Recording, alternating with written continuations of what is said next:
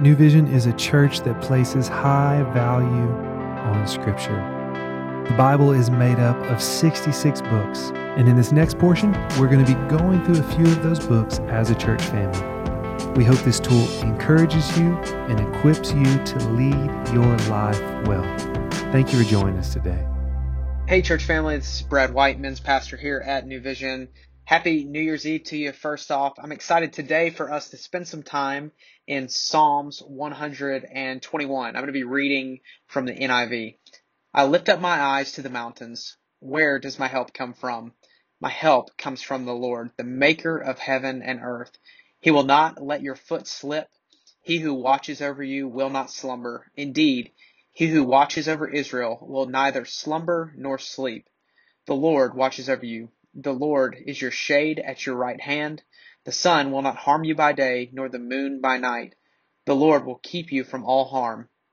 He will watch over your life, and the Lord will watch over your coming and your going, both now and forevermore. Well, like I said, it is New Year's Eve, so New Year's Eve for me is a time just to kind of reflect on the past year. So I want to do that together with you. How's this year been for you? How's 2020 been? Maybe for some of you, it has been an incredible year, and it's been a year of incredible gains. It's been a year that you have seen great joy, that you've seen great satisfaction, that you've really seen the Lord moving. But if I had to guess, for most of you, you probably laughed when I said, how's 2020 been? 2020 has been a pretty difficult year for most people. For most of us, 2020 has been a year that has been filled with fear, uncertainty, and unrest. And this has been a year that it would be easy for us to respond out of our feelings instead of out of what is fact. But 2020 has also been a year that has been marked with opportunities for believers to really point back to who Christ is in our lives and who Christ is to us.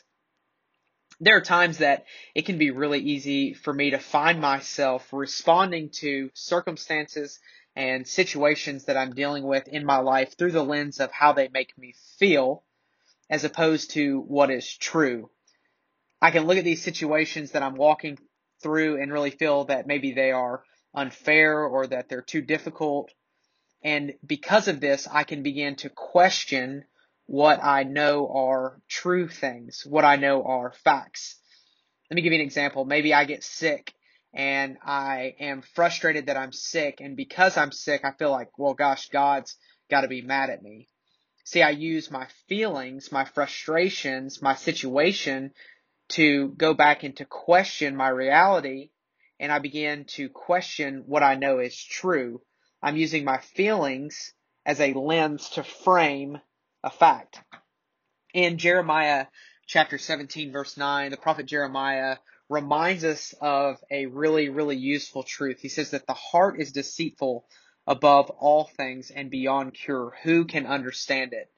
And so the heart really represents feelings. It's our instincts. It's our emotions. And our emotions and our feelings can really be deceitful. But we as believers have to go back to what are the facts and what are the things that we know are true. As believers, people are watching our lives. They're watching to see how we're responding to the situations in life. How do we respond when diagnosis hits, when job loss comes? How do we respond when things don't go the way that we wanted them to? What if we responded through the lens of Psalms 121? We went back to the facts that are found in there. We would read that and we would understand and believe and operate out of a system that says God is ultimately in control. A new year marks a fresh start. This is a chance for you to make a game plan, to set a goal, to push until you achieve it. A new year can represent a new mindset for you. And my hope is that it is a mindset that operates through the eyes and the lens of who Christ is. This mindset comes from the facts and the foundation that we have in Christ and knowing who Christ is. This is a mindset that is immovable. It is unshakable. It is, regardless of circumstance, We have an opportunity to offer forgiveness and grace when they're not deserved. We have an opportunity to show our faith and trust in Christ when a situation maybe doesn't warrant it. Maybe when the outside world would look on and say, how can you have a calm? How can you have a peace? A new year means a new chance. Revelations 21 verse 5 says this, "And he who is seated on the throne says, Behold, I'm making all things new." God wants to make things new for us. He wants to take our broken relationships and to make them whole. He wants to take our fear and our anxiety and to give us a spirit of peace. He wants to take our heart of stone and give us a heart of flesh, as it says in Ezekiel 36:26. He wants to mend our brokenness. For some of you, this new year needs to start with a new relationship. And that relationship is a relationship with Christ, accepting the gift of salvation that's been offered to each one of us. For those of you who are already believers, this year marks an opportunity for you to respond to the situations and circumstances in your life through the facts of who God is in your life and the foundation of Christ, not out of your feelings, but out of who you know God is and what you know to be true of Him.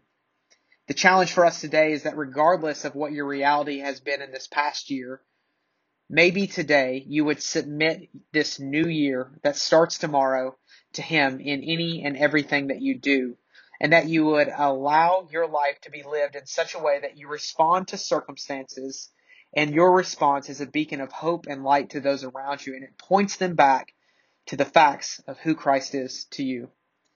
Let's pray together. Father God, we love you. We thank you for the completed work of Jesus.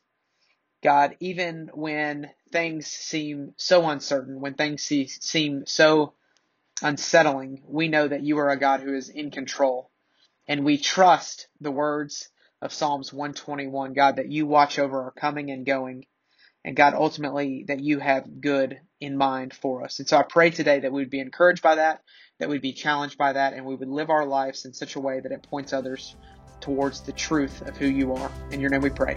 Amen. Thank you so much for joining us today. We'll see you tomorrow as we hop back into God's Word.